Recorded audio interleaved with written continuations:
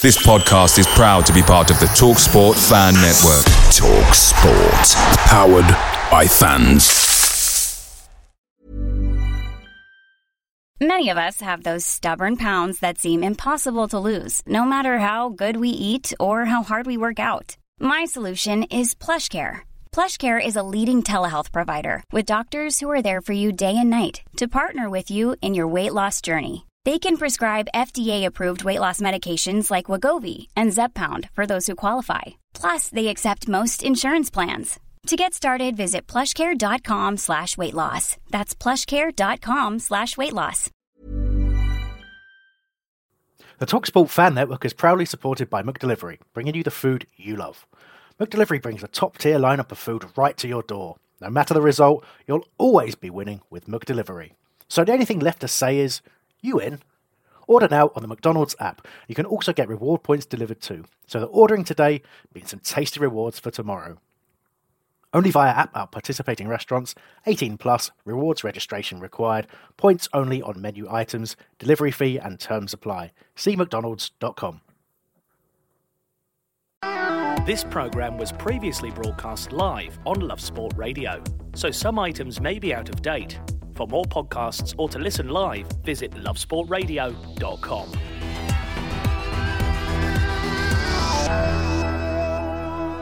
You are listening to the Crystal Palace Fan Show on Love Sport Radio, and already there are some smiles in the studio, as there should be, because what a result it was on the weekend. I'm joined by the Back of the Nest podcast, and what a show we have in store for you. We're going to be talking about that brilliant away win to West Ham on the weekend, and that good vibe, well, that will continue into the international break. Lovely to go into a break like that off the back of a brilliant away win. And if that wasn't enough, we're going to be talking to Shaun Derry, who's the current academy coach, just about how it's going for him, and also talking about Crystal Palace's start this season, and looking at those, well, Zaha once again dominating the headlines, dominating the game. He's had quite a bit to say on social media about his agent and people making stories out of nothing, and about his head being all over the place because of transfer speculation. It is going to be one show indeed, but as always, you can have your say because it's your team, your voice. Tweet us at Love Sport Radio or call us on 0208 7020 558. This is the Crystal Palace Fan Show.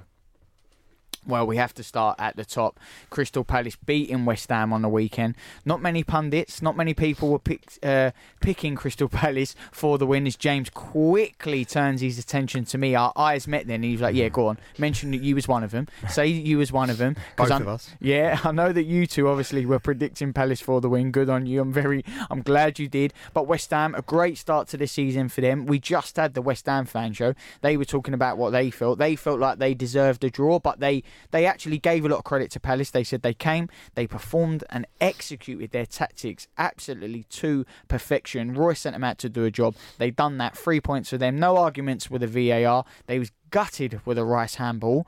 Let's get the Crystal Palace perspective. What did you two make of it? DR, I'll start with you. I mean, if you look at the game, last year, I think it was last season, when we went to West Ham, we performed pretty well in the first half, and then when it came to the second half, that's when we collapsed. So that's just one thing that I was looking forward to going into the game. Can we maintain our good play for the whole 90 minutes? And in the first half, I thought we done pretty well in terms of containing West Ham and not allowing them to have that many chances. When they did have the chances, it was from our very silly mistakes. But we'll talk about Gaeta in a bit, but credit to him, he was just an absolute machine at goal. Like, he saved us once again. Without him, I don't think we would have got all 3 points, to be fair. And then the mentality of coming back after being 1-0 down away from home against West Ham, who are doing good so far this season. They were fourth before the game started. It's just massive. And I was actually shocked in a way. I wasn't really expecting us to turn around like that. I thought we'll concede a silly goal and it'll be all over. Maybe we could draw, but winning it away from home in the manner that we did was just a shock to me, and credit to the players really, because we've slated them about character all season long, and this time they did actually turn up and deliver. We're also joined by James Howard. Just before we get James's thoughts, DR, would you say for you, I know the Man United was a huge result, but this was your performance of the season so far? Would that be fair to say? Yeah, I'll say that. I think United and the West Ham game is very close in terms of, you look at United game, we defended absolutely brilliantly for the whole 90 minutes. But the West Ham it sounds weird, but the West Ham one, in a way, was more of a shock. I think it's because the way that we went 1-0 down, and if you look at our fixtures against West Ham in the past, we don't really tend to get that many results against them. So I feel like this one was a bigger shock than the United one in a way. James, a bigger shock, but maybe arguably one of the best performances on the season. The smiles are being flaunted in the studio. How did you feel after the game on the weekend? I'm still feeling it now. I'm absolutely over the moon. I mean, I was punching my fist when I walked in here because I'm still happy about it. And we've got, 2 weeks to gloat about it again. Always nice when you go into the international break off the win, ain't it? Absolutely. I agree with DR.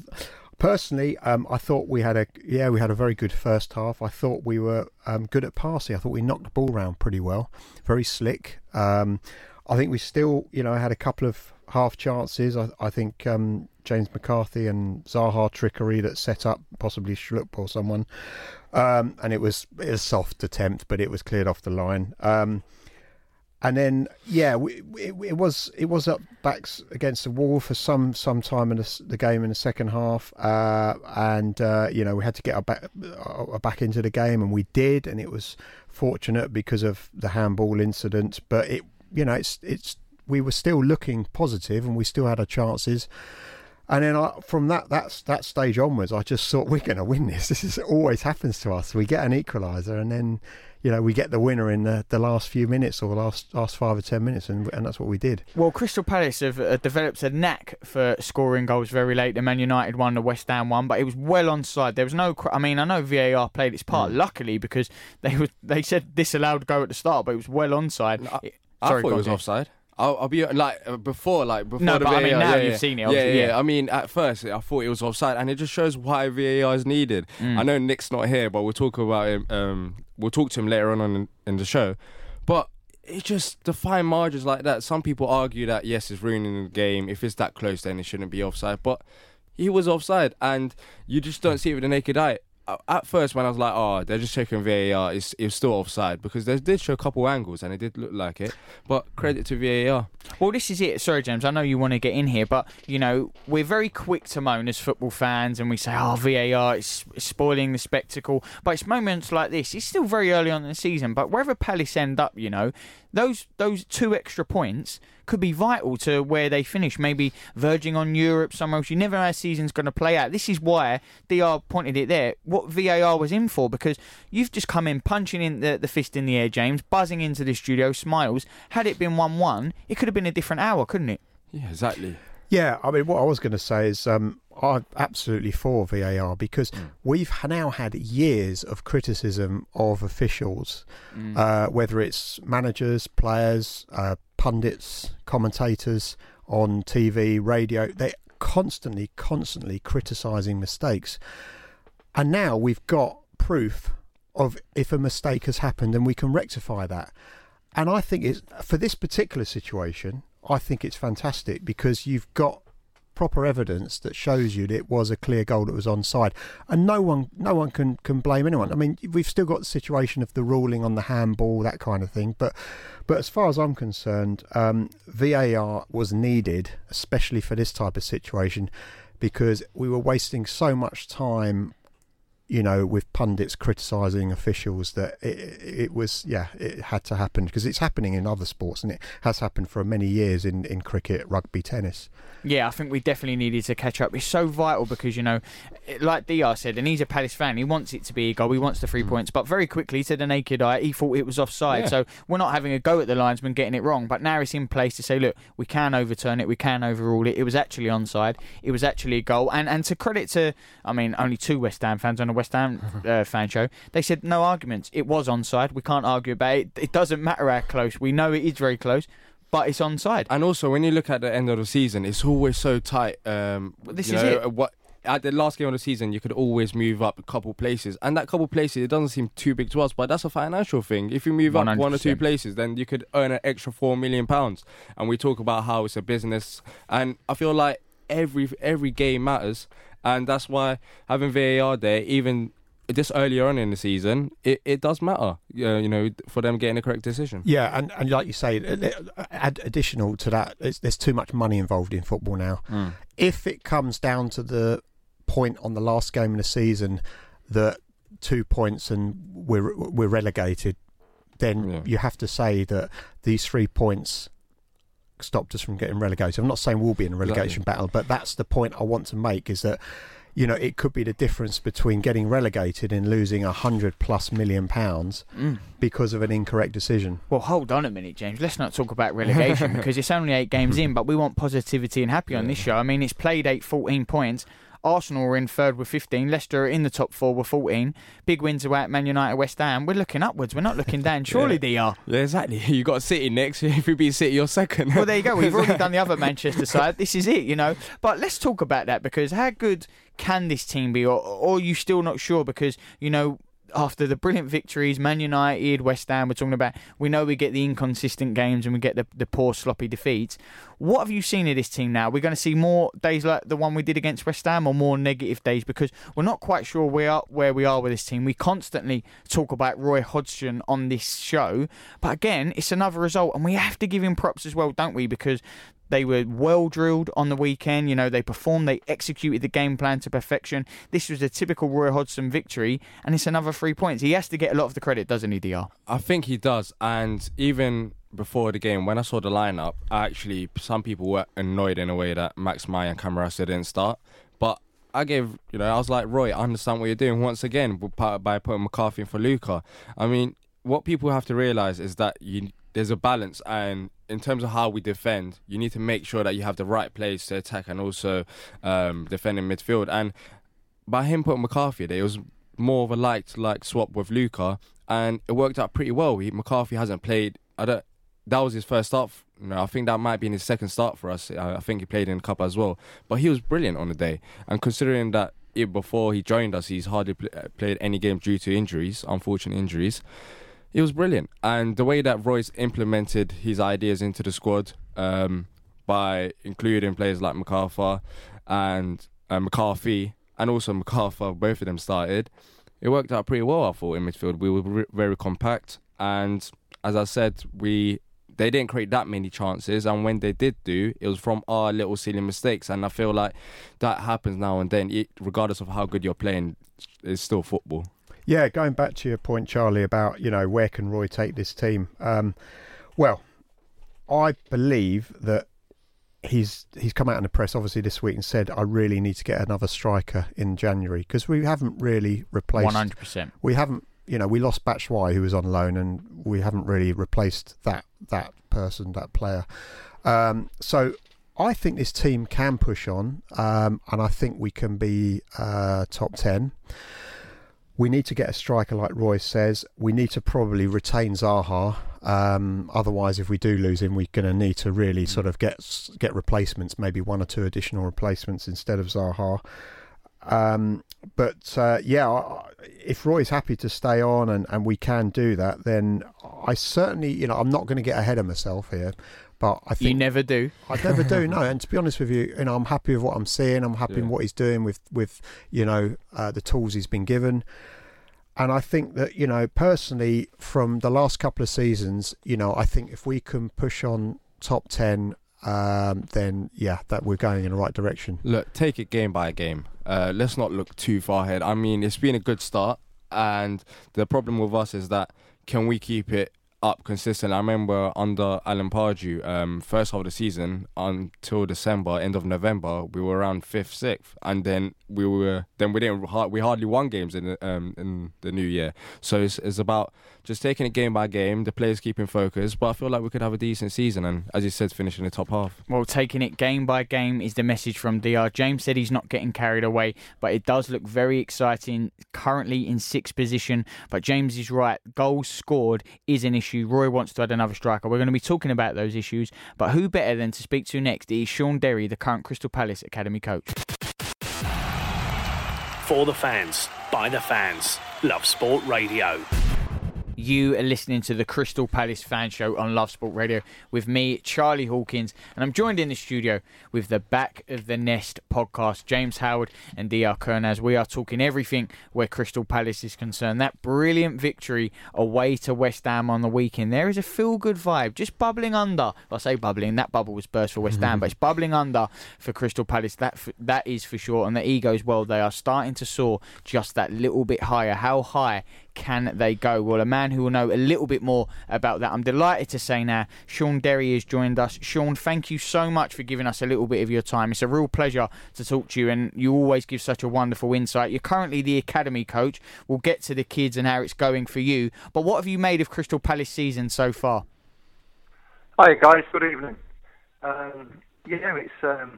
It's been a fantastic start, hasn't it? You know, it's been a real solid start. I mean, If you're looking for plump lips that last, you need to know about Juvederm lip fillers. With Juvederm Volbella XC and Juvederm Ultra XC, your lip look, whether it's subtle or bold, can last up to 1 full year with optimal treatment and no additional maintenance. Find a licensed specialist and see if it's right for you at Juvederm.com today. That's JUVEDERM.com. Add fullness to lips in adults over 21 with Juvederm Volbella XC or Juvederm Ultra XC. Do not use if you have severe allergies or a history of severe allergic reactions, or if you're allergic to lidocaine or the proteins used in Juvederm. Tell your doctor if you have a history of scarring or taking medicines that decrease the body's immune response or that can prolong bleeding. Common side effects include injection site redness, swelling, pain, tenderness, firmness, lumps, bumps, bruising, discoloration, or itching. As with all fillers, there's a rare risk of unintentional injection into a blood vessel, which can cause vision abnormalities, blindness, stroke, temporary scabs, or scarring. For full, important safety information, visit Juvederm.com. Away days are great, but there's nothing quite like playing at home. The same goes for McDonald's. Maximise your home ground advantage with McDelivery. You in? Order now on the McDonald's app. At participating restaurants, 18 plus, serving times, delivery fee and terms apply. See mcdonalds.com. Expecting a real tough game, and it presented it to be just out of the weekend at West Ham. So to come away with the 3 points, especially with West Ham starting as they have in their season as well, was brilliant. Absolute brilliant away. And I mean, Palace have shown that, haven't they, over recent years, that their away form has been stunning, really. Hi, Shaun. Last week we were actually talking about the academy and player development. This season, if you look at the summer, hardly any of the under-23s went out on loan. Are there any plans in January to send some of them out on loan just for their development, to help the development? Of course, you know, that's that's part of the academy system. You know, it's not just here at Crystal Palace, but you know, up and down the country with the 23s. The challenge is obviously, you know, the players have got to be performing week in, week out when they get the opportunity to put on the shirt, for whether it's the 23s or whether it's the 18 shirt, to prove that they've got that ability and they've got that opportunity to go out on loan as well. So, but for us as coaches, you know, we need to make sure that, you know, we give them the best possible chance to achieve what their short-term aims are. I mean, it's not going to be the long-term aim going out on loan, because the long-term aim is hopefully put on that shirt for Crystal Palace in the Premier League. So what exactly went wrong in summer? I mean, in terms of, I find it quite surprising, to be fair. Normally you would expect to see a couple of them go out on loan, but if you're looking at the outs, and it just seemed like none of them went out on loan. What exactly went wrong?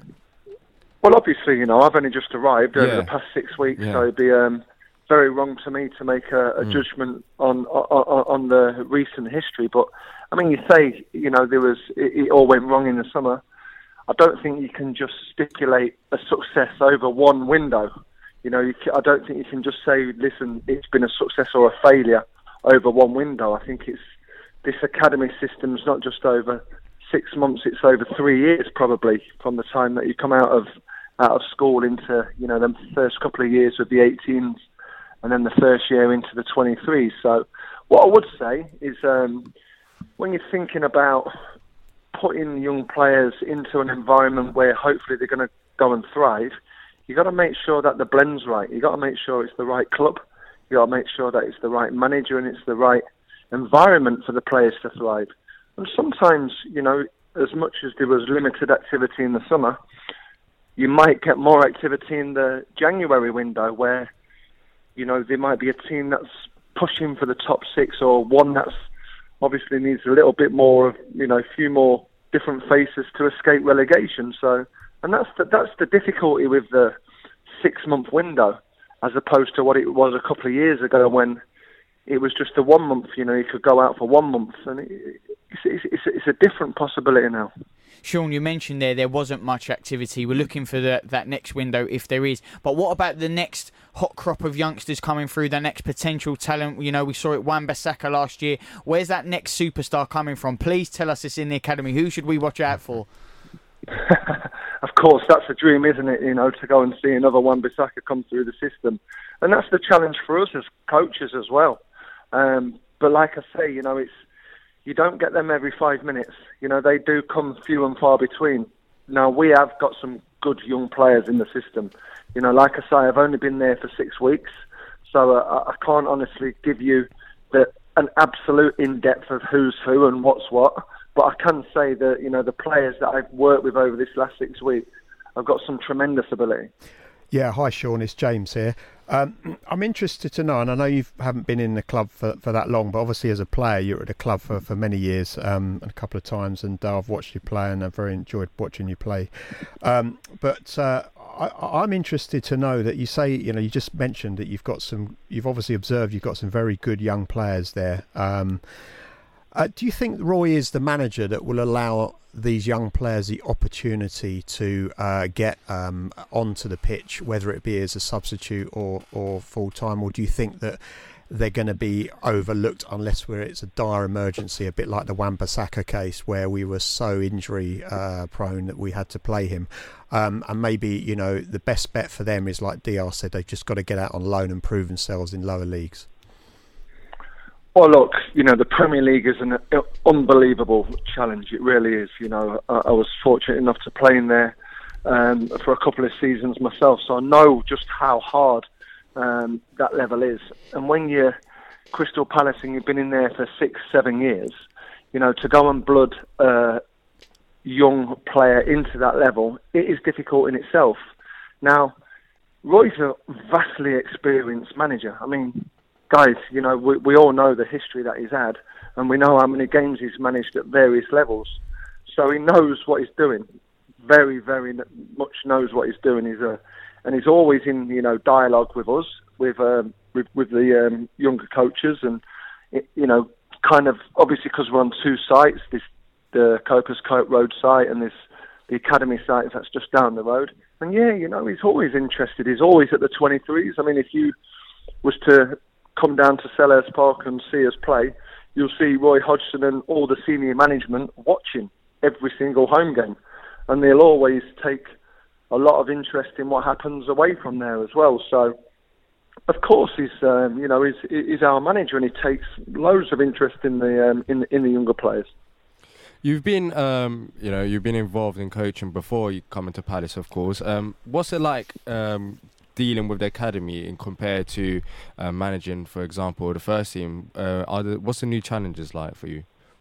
Oh, it's a different challenge altogether. It's of course, it's football day in, day out, and it's great to be on the grass, and it's great to develop and work closely with the players. But as we've seen today, I mean, I think there's been 3 managers sacked in the last 24 hours. So, the pitfalls of being involved at the first team level and being a manager at the first team level as well. I mean, the tides can turn very quickly over the course of 4 to 6 games. It's, somewhat different with the academy because it is developing young players, and that's a different challenge in itself. Sean, just very quickly then, Palace are 6th, they're riding high, it's been a great start to the season from them. Can they keep this up? What can we expect this year, and what is the general expectation? What can they achieve? Well, firstly, it's still early days in the season, but it's been a brilliant start, and it gives them a great platform to go forward. Coming into the international break on what was a brilliant performance and obviously a positive 3 points, that should take us really confidently into these next group of games.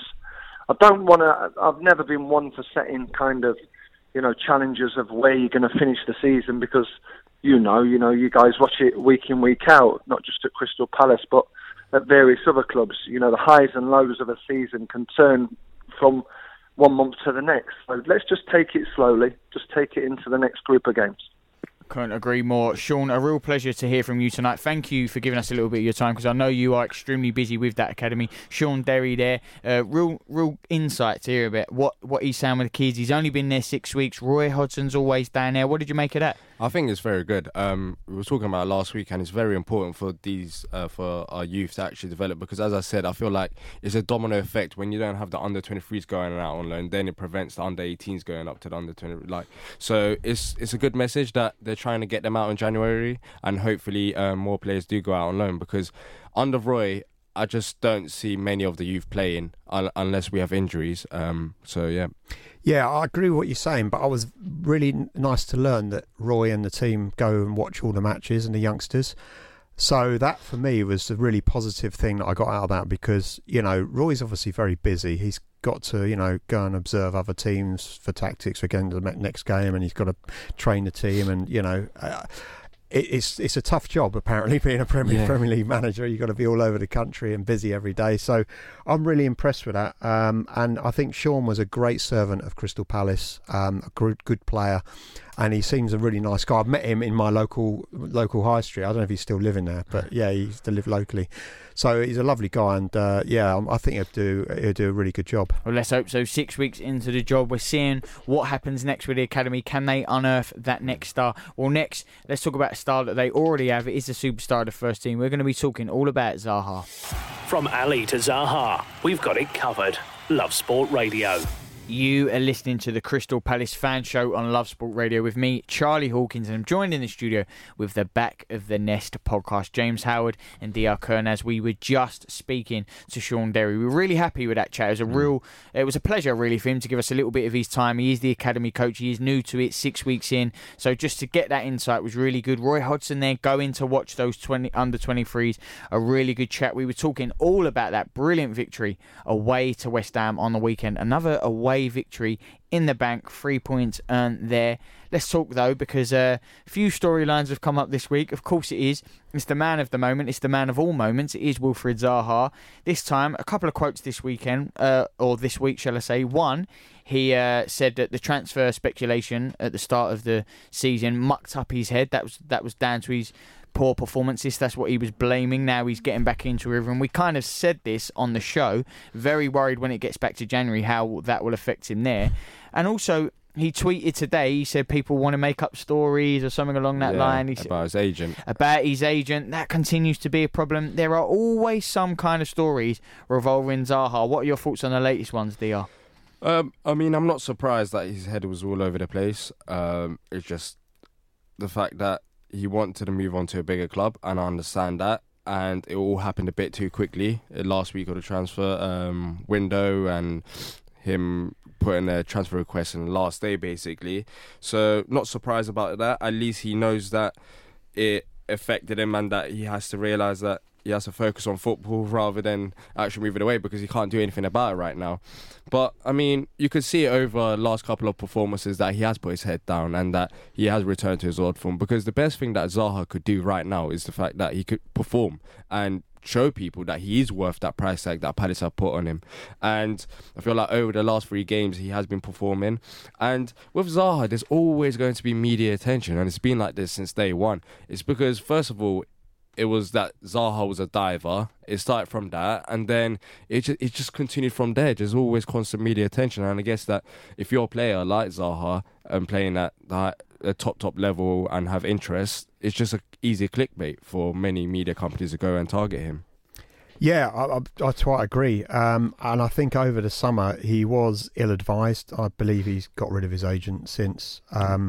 He was misinformed. There's so much newspaper speculation now about who's bidding what people's values are. None of it is most of it is probably misinformed. So he's thinking, people are bidding £70 million for him, when in fact people are only bidding 50 million.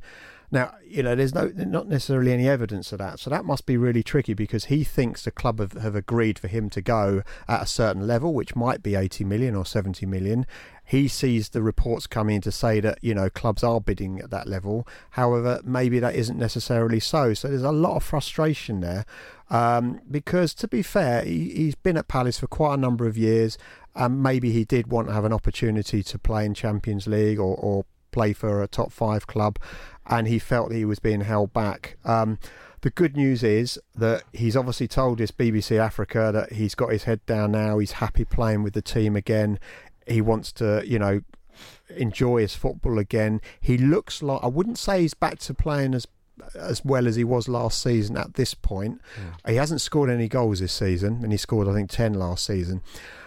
But he obviously he is more focused. He has got his head down, but I think we still need him to really improve a bit more, especially for personal reasons if he does want to go, because at this present stage my valuation of him is lower than it was at the end of last season, to be honest. But wow, okay. The thing with Zaha is that yes, he's not scoring goals, but if you actually watch him play, he's actually helped out the defence a lot in terms of running back and helping Joe Wood. And the most noticeable game was the Norwich one, where he was just up and down the pitch. And I feel like that is helping out the team a lot. So I think he's taking a bit of a sacrifice in terms of going back and not always staying forward to help the better of the team, because we've seen Joe Wood struggle before, and I feel like Joe Wood has actually got the benefit by having Zaha constantly going back and helping him out. And that's just one area that people haven't really talked about over this last couple of games, the fact that Zaha has been very good defensively. Yeah, but I personally I think that it's wasted using him defensively. I think we need to exploit him in the opposition half, and we need to get the best out of him, because he's the one which we all argue in here week in, week out, that we can't unlock defences. Well, he's the player that's going to do it. So how's he going to do that if he's going back covering full-back position? But there were times, even against West Ham, where he didn't go back and he was up the pitch, and we actually struggled to bring the ball towards him. But when he does go back and help out and win the ball back, the counter-attack is more effective rather than him staying up there, because he's just pushing the ball up the pitch. And sometimes he can get frustrated because he's all the way up the pitch and no one's actually delivering the ball to him. But when he actually goes back and gets involved there and picks up the ball there, then it's just better for the whole team and we look more effective going forward.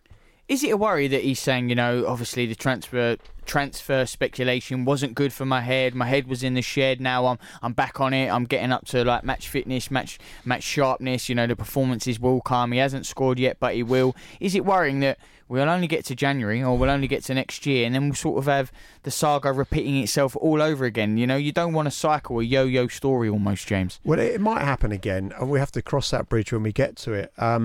But I think the same issues are going to arise. I think the club is going to have a valuation for him, and they're not going to let him go for less than that, especially not halfway through the season. If it gets, you're saying he's not near that valuation. What if those performances drop? You can't stick at a valuation if his performances have dropped, and the time it will be running down in his contract. If it gets too close, teams will be like, we'll wait till we can get him on a free, we can approach him in a thing. That's a dangerous, tricky area. We're seeing what Spurs are having with Eriksen. You don't want to get into that bit and then lose any potential transfer money that you could get for Zaha. DR, would you agree with that? Yeah, I would. But I feel like with Zaha, there's always going to be speculation when transfer window comes. Even before this window, it was the fact that Zaha wants to move to Tottenham, and I feel like his agent added fuel to the fire. He has left his agent. It's just, let's just see who comes in to represent him and what approach they use, because the approach his agent used before had impacted his reputation. But I mean, in January, I don't think we will. I'm saying this, but you never know. But I don't think we'll lose Zaha in January, because there's actually been claims that I think someone wants to take over Palace for 210 million. A report came out, I think, last week. So keeping an asset like Zaha would be massive for them, and it would be more attractive for new owners to come in. Yeah, historically, under the current climate and regime, we don't like letting players go for less than what we paid for and what we think they're valued. I mean, look at Benteke, near enough 30 millions. We've been persevering with him for seasons by season, 2 or 3 seasons now. And, they may or may not allow him to go in January for a cut price, 5 million, 10 million, who knows. I think that the club will be reluctant to let Zaha go, even if he is having a poor season, for anything less than what we probably valued him at the end of last season, which conservative valuation of maybe 70 million. But if they do let him go, I feel like his valuation is going to drop over the next 1 or 2 seasons, because he's 26 turning to 27, so he's at his peak. So if we were to sell him, I mean, it sounds crazy, but now would be the right time to do that, because you probably get the most money out of him. So the club have to make a decision there. But it's all a bit confusing now, because there's no real stability going forward. The American owners clearly do want out, and it's just the fact that what do the owners want? What does Steve Parish want? Because the report suggests that he's willing to dilute his stake as well at the club. So, I mean, if you keep Zaha, as I said, you keep a massive asset there, and it makes it more attractive. And arguably, you could say that we are becoming a more attractive club to stay at, because if we get to January and we are in a position where we are in at the moment, and Roy is allowed to purchase a striker, which is what he's wanted to do since last year, Wilf might turn around and think, do you know what? This isn't bad, actually, after all. I know this is my club that I enjoy playing with. I know my teammates. I get to play every week. We've now strengthened the team. I'm going to stay here. Yeah, I agree, and you'd like to think that from fans, but if he wants that European football, if he wants that Champions League, that will trump always knowing the club and knowing his friends. Dio, you want to jump in? Yeah, and I don't think it's only European football and Champions League. It's just playing for a bigger club with better players that are surrounded around him. Maybe he wants that challenge, to see that how he would fit like that, because he hasn't had the opportunity to really do that. He wants to redeem his Man United phase, and he wants to show people as well, he's a keen competitor. He wants to show people that he can live up to the expectations. But then again, you look at Wan-Bissaka. I mean, I know this sounds harsh, but he's in a relegation battle right now with United. They are throwing shade on Man United. We're going for Europa League. Unbelievable. Let's just quickly talk about another incident, because they brought it up on the West Ham show, and it is Zaha. The whole spitting incident. Did you see it? What did you make of it? What did you have to say? DR, I know you saw it. I mean, it's just foolish to suggest that Zaha tried to spit on Declan Rice. Declan Rice was off the pitch and he was miles away from Zaha when the incident happened. And I feel like with Zaha, not that I can't remember off my head if I've seen it before, but knowing Zaha as a player and how he gets frustrated, I'm not surprised that he did spit, but he didn't spit at Declan Rice. If you actually look at the video, he spat on the ground. And they had a battle before that. So it was more like, he spat on the ground, and it's like to Declan Rice, all right, let's have it then. Like, let's go again, or whatever. Rather than, I'm going to spit on Declan Rice. So I feel like people misinterpreted the whole spitting thing. And if you look at the wider angle, Declan Rice is hardly even in the shot when Zaha spits on the ground. So it's just nonsense. 2 words, bad losers. Oh, I don't think they were. I think they said Crystal Palace were whatever but they brought it up. They weren't, but in terms of West Ham fans in general on social media, they haven't stopped about it. Like they have. I mean, we didn't play great. I understand that, but they've always had this agenda against Wilfried Zaha. I remember a couple of seasons ago. He does come in for a lot of stick. Yeah, I remember a couple of seasons ago at Selhurst Park, they were singing. Like, you can't play for England or something along them lines, and then he goes and scores. Like, they've always disliked Zaha for whatever reason. They think he's overrated, but I mean, you can't say that he spat on someone. That's just too much. The allegations, you look at the video, there's nothing like that. Well, there you have it. DR has put the story to bed. There was no spitting incidents. Declan Rice was miles away from Zaha when he done it. He didn't need to do that. They did get the 3 points on the weekend. We're delighted to say that next we will be talking to Nick Gillard, and let's say he's not the biggest fan of VAR, but maybe was he on the weekend. Giving your team a voice. Love Sport Radio. You are listening to the Crystal Palace Fan Show on Love Sport Radio with me, Charlie Hawkins, and I'm delighted to say I'm joined in the studio with a very happy James Howard and DR Kernaz from the Back of the Nest podcast, and there is still time to get in touch this evening. Tweet us at Love Sport Radio or call us on 0208 70 20 558. You can also WhatsApp on the same number. But this is the Crystal Palace Fan Show. This is the Back of the Nest podcast. It would not be complete if we didn't hear from Nick Gillard and all he had to say on the weekend. Now, Nick, you're not the biggest fan of VAR. You say it ruins it for the paying punter, that moment of euphoria. But I'm guessing that then by that statement, you wasn't celebrating that winner when that decision got overturned. Hello, everybody. I hate it. I really do. I was watching it on telly, and they were getting rulers out, or electronic rulers. It's ridiculous. I thought the linesman wasn't meant to put his flag up and just wait and see what the VAR did. So it felt like a disallowed goal that was corrected, rather than the goal being given or not given. If that makes sense. I think it's the rule more than the VAR, but just watching the players standing round, wondering what was going on. All those poor people would have paid 30, 40 quid to go and watch the game.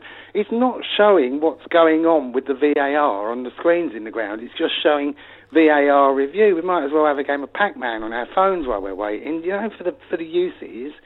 And I still don't like it, even though we benefited, because there'll be other games when we don't. Nick, I completely agree. It's completely different for the paying punter in the stadium. But surely, and I'm fair play to you, you're standing by your claims. You still don't like it. But this could have been 1 point for Crystal Palace. It turned into 3. We don't know how vital that extra 2 points are at the end of the season. Surely, this is what VAR was brought in for. Justice has been served. Surely, you've got to be delighted with that. This has worked in Crystal Palace's favour. Yeah, but it could have just easily not worked. I think the rule needs to change with the offside, because it's so exact now. It's just ridiculous, Charlie. It really, really is. We'll get decisions for us, we'll get decisions against us, whether there's VAR or not. Swings and roundabouts, it balances out. But I still maintain TV stations are there to broadcast football matches, not dictate how the games run. And we're going too far that way, and I was worried that a few people would be converted by VAR just because we had a good decision, but it doesn't take away the fact that it's rubbish. But Nick, it's only 8 games played. It's not like we've had VAR for 5 years and it's the same thing. It's 8 games played. I'm pretty sure they'll review it after the season's done and see where they can improve on. VAR doesn't work all around the world the same way. In Turkey, the referee actually goes to the screen to see the decision himself. So, it will change over time. As you said, it will go against us as well. Then what's that all about? Different rules in different countries. What does that mean? You have a different rule for VAR if you're playing in the Champions League than you have a rule for VAR if you're playing in the English Premier League. It's not really a rule. It's just the referee goes and sees the decision himself on the TV rather than VAR making the decision on his behalf. Things will improve. Over time, things will improve. But I want to talk to you about Vicente Gaeta, because in the first half, I thought it was pretty compact. But when they did have the chances, Vicente came up big and he saved us big time. What have you made of him so far this season? He's got excellent reflexes, hasn't he? How he stopped that one in the first half. All right, the ball seemed to come at him, but he still had to put his right hand out to the right a bit to actually block it. And the strength he must have in his wrists to actually stop a ball like that, because it was really hurling at him, wasn't it? Yeah, hi Nick. I didn't think he got much credit for that save, actually. No, because the VAR took away everything else from the game. Nobody's talking about the game, they're talking about the VAR. I watched a West Ham video thing, and they were talking about, they kind of agreed that Palace should have had the goal, but they didn't like it. No, I don't know anybody that likes it. Genuinely. I like it. And the more people I talk to who said they liked it at the start don't like it anymore. Yeah, Get rid. Are those fans where VAR's gone against them? Because I know you're saying, we're going to have it go against us, but it will only go against you if it believes you are wrong. If that happened to West Ham and we're saying, the goal was onside and they got the 2-1 win, it was onside, so it's not going against you, it's just upholding the rules there, Nick. All you're doing is moving the interpretation of what happened to somebody else. You're taking it away from the ref and to a bloke watching it on telly somewhere up north or in the Midlands somewhere. They're still up for interpretation. Who knows whether they're going to get it right? They're going to make mistakes. But there's still going to be mistakes. But it's just a different person doing it. Most of the decisions I don't think really are overturned. It's just the least offside decisions that are overturned because it's factual. Yeah. So I'm for it. I think that quite a lot of people are actually for it, to be honest with you. But maybe, people are more inclined to sort of say something when they, because of the change and they're not happy with it, whereas people that are happy with it just keep quiet and just think, yeah, I'm happy with this and just go with the flow. But yeah, I think it needs to improve. I do agree with you that it probably we need to get into a stage where it's displayed on the big screen at the grounds. Actually what they're looking at. That would help. I thought it was originally brought in. The whole idea behind it was to sort of overturn howling errors, like the wrong player being sent off, or somebody being ridiculously offside and it not given. Not millimetres offside. I mean, I know that's the rule, but It was spent to overturn clear and obvious error, wasn't it? I understand that was why it was brought in. Nick, we could obviously talk about VAR all day, but it was 3 points. It was 2-1. It was a brilliant away win.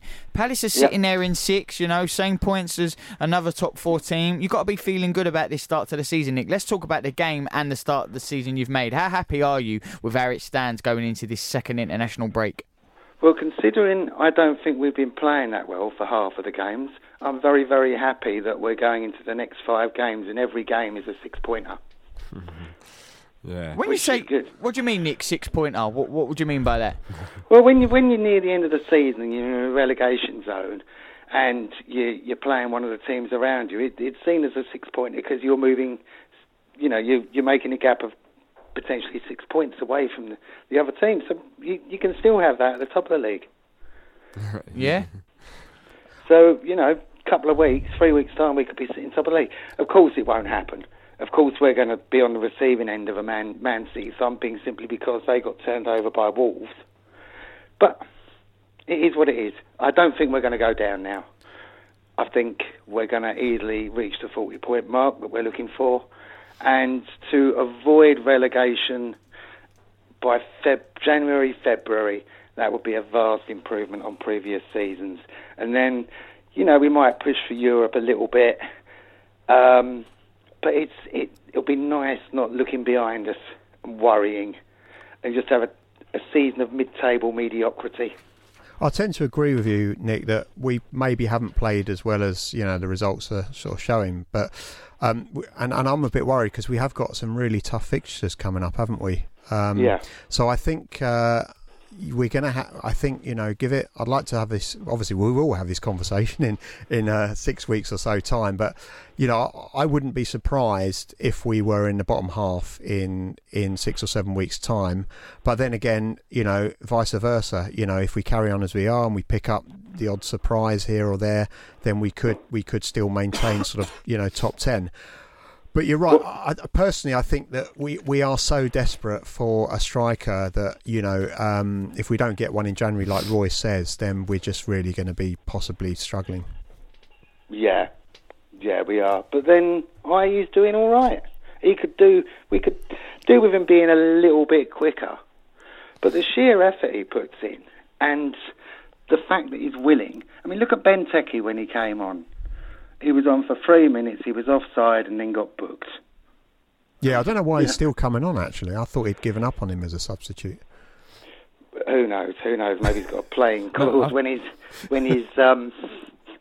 fit. Can I just mention the marathon marches on Saturday? Yeah. So we've got loads and loads of Crystal Palace fans walking around South London to Trafalgar Square. So can I wish everybody who's doing that good luck? And I'm sorry I can't be with you this year. But if you go to backofthenest.com, I think there's details on there of how you can raise some money because we've still got about 1,200 quid we need to raise. Well, hopefully we'll raise it. Definitely visit that page, check it out. Anything you can do. We wish everyone good luck with that marathon on the weekend. Nick, thank you so much for joining you. Hopefully we'll get to see you back in the studio next week. Nick Gillard there talking everything about the Eagles from the Back of the Nest podcast. Always a pleasure to speak to Nick. It won't be the show if we didn't get to hear his views. Yeah. Not happy with VAR, but the voice in the studio, you two, is saying that you're pleased with VAR, and not just because it went Palace's way this weekend. I mean, look, I'm pleased with VAR because I understand why it's there. I've said it from day one because I watched the NBA, and even in the NBA, there is a similar type of where the referees go and watch replays from decisions in the last 2 minutes, and not every decision is correct. It depends on how you interpret it, and that's why I feel like it adds a bit of drama. That was drama there. Like I do agree.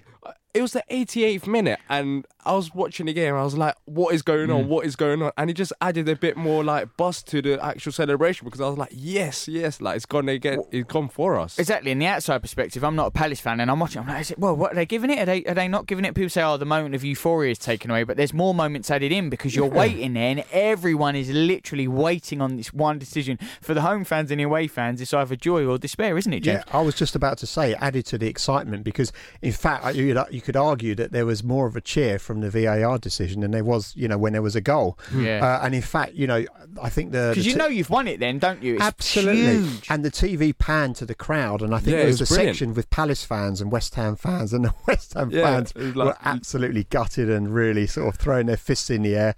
But the Palace fans were just jubilant. Very, very quickly, I wanted to ask, when Van Aanholt scored that penalty, was he doing the hammers to rub it in, or was that his own celebration? He does that. I don't know why. Because I was like, whoa, that's coincidental though, yeah. But I was talking about Van Aanholt. I was like, my heart was sinking when he actually stepped up to take the penalty, because he hasn't had the greatest start of the season, and it's good for him to score it. We all got excited just at the end of the show, but we have come to the end of the show. This has been the Crystal Palace Fan Show on Love Sport Radio with the Back of the Nest podcast, James Howard and D. Arconas. You can catch it next Tuesday, 8 till 9 every week on Love Sport Radio. Next up, though, it is QPR.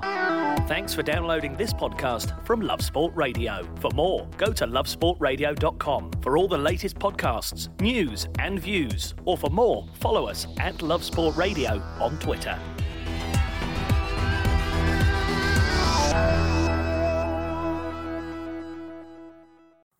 It's the 90th minute. All your mates around. You've got your McNugget share boxes ready to go. Your mate's already got booked for double dipping, and you steal the last nugget, snatching all 3 points. Perfect. Order McDelivery now on the McDonald's app. You in? At participating restaurants, 18 plus, serving times, delivery fee and terms apply. See mcdonalds.com. This podcast is proud to be part of the TalkSport Fan Network. TalkSport. Powered by fans.